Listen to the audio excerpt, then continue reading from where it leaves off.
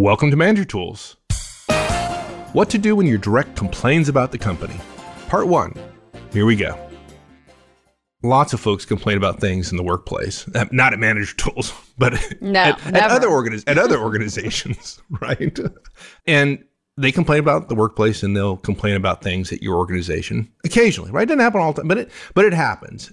Sometimes we as managers, we complain too, because we're only human, right? And we make mistakes too. Just because everybody does it doesn't mean it's okay, though. But let's admit, folks, that we all do it from time to time. But it's not okay. No. We shouldn't do it, but we do it. And even I complain about my own company every once in a while. Right? It's like, okay, Mike. So what we're going to talk about today is how to decide whether it's significant or not, and then what to do about it. Good. So we have 5 points we're going to talk about. The first is we're going to talk about the principal-agent theory conflict in action. We're going to explain to you what's going on when your directs complain about the company.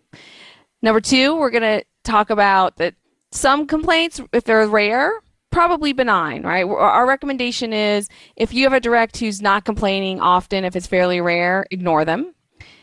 Monthly or public complaining, though, that's malignant, and we're going to recommend that you give feedback. Number 4, admit your mistake if you have allowed it. And that's probably goes for all of us. I mean, if you've allowed it to happen in the past without giving feedback, yeah. Yeah. Okay. And then last, we're going to wrap up talking about when you have top performers, we recommend you give them the precautions around welcome to they. We're going to talk about what that means. All right. So let's talk about the principal-agent theory conflict in action. That sounds really complicated. It does. And the word theory is in there, which means it's actually theoretical, which we don't usually do much about here at Manager Tools, right? We don't It gets me excited, though. So tell me about the principal-agent theory. All right. So one of the reasons that directs complain to their boss about the company is because they misunderstand the nature of the principal-agent theory. So the principal-agent theory comes from economics.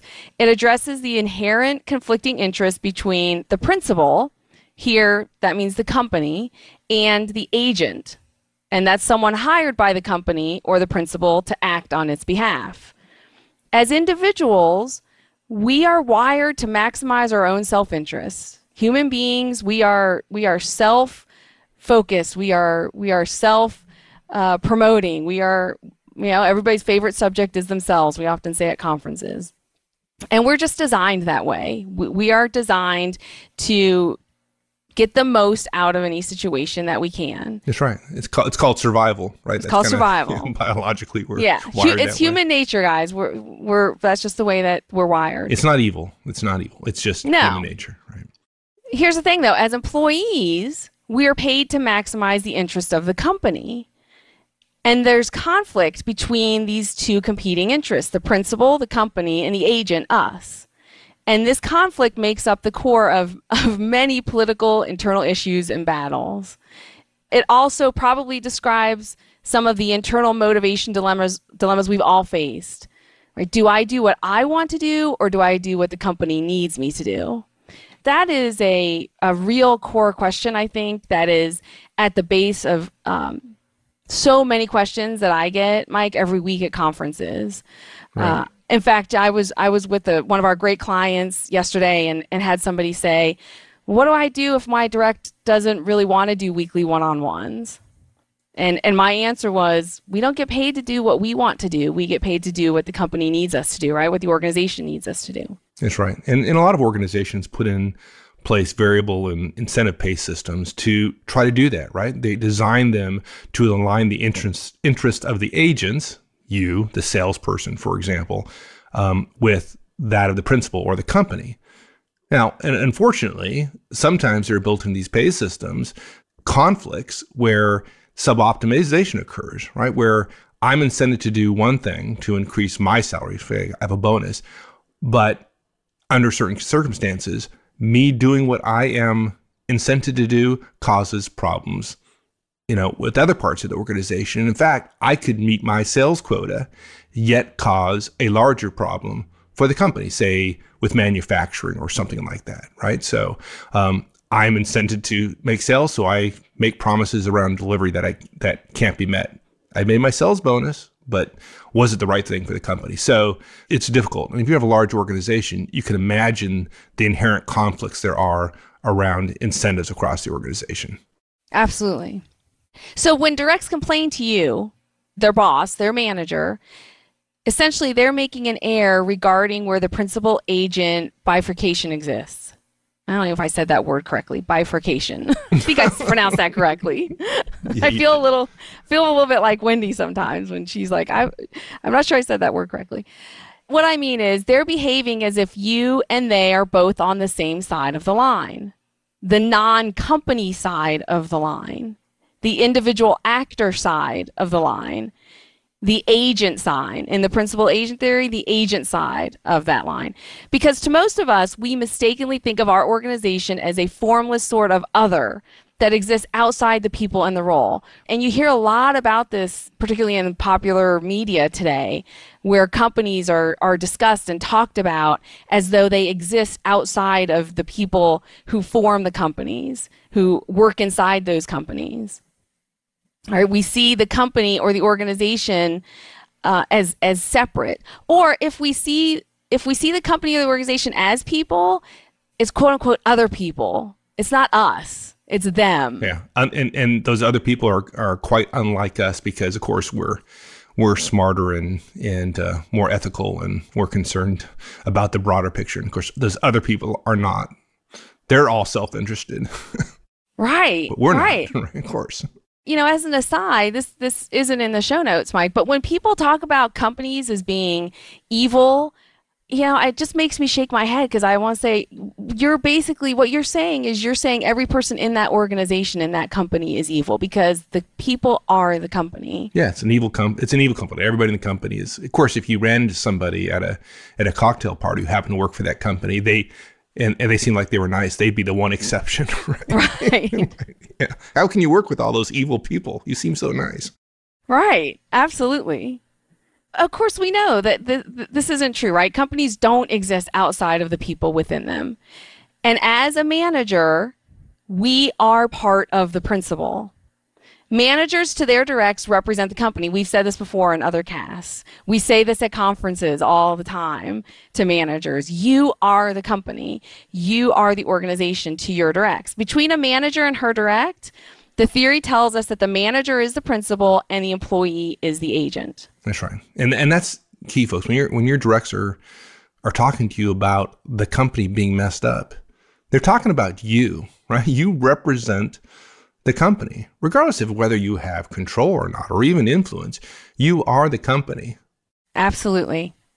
To me, this is such a fundamental understanding that I wish more managers really understood, because I think once you really get this, it really changes your perspective on so much of what goes on between you as a manager and your directs, right? So we've made this point before. We've talked about this before in other casts, but for those of you who might be new, role power is the ability to speak for the company. When you have role power, you're a manager. The organization has given you role power by virtue of your role, that you're a manager. What the company is saying is you now speak for the company. All right? That means to your directs, you are the company. You know, think about a CEO rolling out a new strategy. The CEO can't go communicate that to everybody. Can communicate the broad outlines of it, right? But the manager has to carry the water for the CEO. And in that case, the manager is speaking for the CEO. And as far as the direct's concerned, the manager might as well be the CEO. Right, exactly. Yeah, particularly in larger organizations, right, where you may go months and months or even years without ever seeing your CEO or interacting at a personal level with your CEO. They might as well be on Mars for all of the impact they have on you. But the person who has the impact on you day to day, that's your manager, that's your boss. That's right. Right? So what this means for us as managers is that when our directs speak to us, they are speaking to us, the person, and they're speaking to the company. When our directs complain to us about the company, they probably think that they're commiserating with us, right? Yeah, it's you and her against the world, right? Yes. Right. Yeah. We're in this together. We got to fight the man, right? The man being the company. That's that's a little sexist because Oh, sorry. fighting the woman too. Just not all women CEOs are great. Okay, just saying, it's not all men who are bad. I know, just a thought. Whatever. I have to be careful of my gender pronouns. Huh? But here's the thing, guys. We're not in this together, right? Because really, when they're complaining about the company, they're complaining about us. You probably have figured out that's where we were going with this. When we talk about you as the manager are the company, therefore, when the directs complain about the company, they're complaining about you. Now, to your directs' minds, they are drawing a line between us and them, between the agent and the principal, with both you and they on the agent side of the line, and the formless company, the other, them, on the other side of the line, right? In their minds, yeah, it's us against them. But now you understand that actually that's an error. It's not us against them. You are the company. Right. So I think the implication of this is that when directs complain about the company, there's a potential small rift introduced there. Absolutely. Yeah, they want us on their side.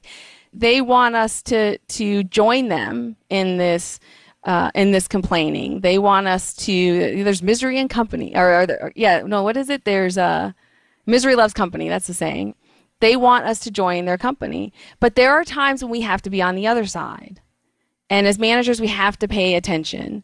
We may choose to be friendly as a way of creating the relationship. We may think, hey, I'm going to go along with this because I don't want my directs to see me as the other. I don't want them to just see that I have the big boss sign. I want them to feel like I really am one of them, like I really am on the team. Yeah. So you put aside your responsibilities to the company, your employer, to improve the relationship between you and your directs. Right. Of course, that works in a very short-term kind of way. Absolutely. Absolutely. We're going to come to regret it later, right? Because it erodes the separation that we need when we need to speak for the firm, right? We've eroded that. Right. A lot of folks really don't think of it that way, right? It's just a harmless little comment. I mean, how big a deal is it? And unfortunately, that may be true until you create a pattern and that pattern is unaddressed. And then you have a larger issue. Absolutely. I would even take it one step further. For me, when my directs complain about the company, or when there have been times when I have complained about the company, because I'm human too, and I have done this too, this might surprise some folks a little bit. I view it almost as stealing, because you're accepting money from somebody and now you're talking badly about them. And to me, that's the big bad, like with the capital B. If you're going to take money from your employer, then you ought not say bad things about them. And again, I have been guilty of this as well. So I have to remind myself of that, of that too. And that's a pretty strong statement. I know not everybody may agree with me on that, but when I get that paycheck, I'm like, if I'm taking this paycheck, I can't be saying bad things about the company. Right. Can't do both. Now, our guidance around this does not cover the situation where your direct is complaining about you in your role as the principal or the company as the boss. Since you are the company to your directs, right? That's what role power is. We just talked about that. If they're complaining about you, they are also complaining about they and the company. And those situations require a different response. We're not going to talk about that in this cast. Cool. Okay, so let's talk about situations where you may or may not need to do something about it. So let's talk about the individual who, doesn't complain very often. It happens once in a great while. Is that something we need to address? Because if that's true, I mean, we all engage in this behavior at some point. I don't know anybody who's never engaged in it, right? And if that's true, then we're going to be given feedback all the time, which is not necessarily a bad thing. But right.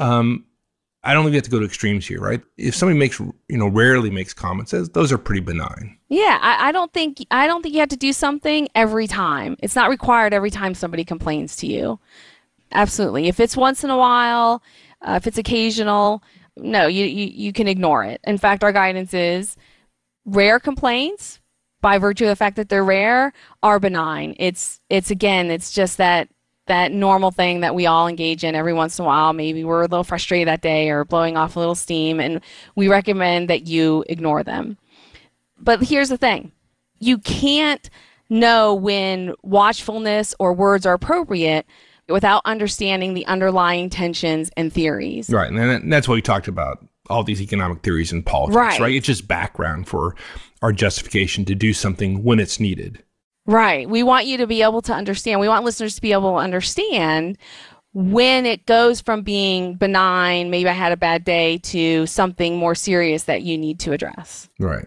And, for most complaining, we don't, I'd say probably most, right? We don't really need to do anything, because every once in a while, everyone complains. I talked about that earlier. Unfortunately, even good bosses do, which is great because then I can at least have a shot of being a good boss because I have, right? So good bosses even, sometimes complain in front of their directs, which isn't terribly professional, but it happens. And if you want a good example of that, listen to Tom Hanks' character, John Miller, in Saving Private Ryan. I won't go into details, but if you want an example, or go watch Saving Private Ryan again. Mike just made a pop culture movie reference. It's not often I do that. Doesn't happen very often. It's notable. It's notable. We should write this down on the calendar. Now, some people may be wondering, Mike, why are we sharing this guidance with them when our first recommendation is to do nothing? When our first recommendation is, hey, if it's pretty rare, ignore it, let it go. The reason is, and I've alluded to this, guys, because we get tons of questions about, quote unquote, whining from directs. Right? We get managers ask us all the time, what do I do? And they just bitch and moan all the time. All they do is complain. One of my guys is constantly telling me stories about how terrible things are, how no one likes him, how no one does what he wants, how, if only things were done this way, the company would be so much better. We get these types of questions all the time, every week at conferences and when folks email us in questions. And if you go to our forums, you'll see lots of questions in this similar vein, right? How do I handle the direct that just is always complaining about how things are around here? So that's why we're recording this podcast, so that we can help you understand the differences of when it's rare and when it's something that you need to address. That's right. There's a whole range of behaviors there. So let's don't, every complaint about the company is not the same. Good. Cool. So what our specific recommendation is when one of your directs complains about something, every once in a while, we recommend you just smile and let it go. Yeah, you can smile a little bit. You could even let a little bit of a smirk cross your face, maybe even chuckle a little bit. But what we recommend is you do not pile on. You don't verbally agree. You forgive them their small indiscretion, and you move on to another topic. You change the subject. Right. So you don't have to chew their butt right then. You don't even necessarily have to give them feedback later. But again, don't pile on. Don't confirm it. You can just let it go with this little chuckle or something. But again, don't confirm it verbally. Yeah. And you can just say, just do a typical thing you do in a conversation. So how are the Yankees doing this year? How about them Yankees? Or, how is Project X going? Or let's not worry about that. What else do we need to discuss? Just something to just move on. Enough. We got tons of things to do. Let's get going. Yeah, one of the things that I've said often to my directs is, that's probably beyond the scope of this conversation. Why don't we talk about stuff we can figure out today? That's right. And sometimes, most directs, they pick up on the hint and they move on. But if one of your directs doesn't get the hint and continues to whine on about it, you just simply say, hey, okay, doesn't make much sense to complain about that. Let's move on. One way or the other, you put it into it. Start subtly, and at some point you might just say, okay, enough, let's go. Yeah.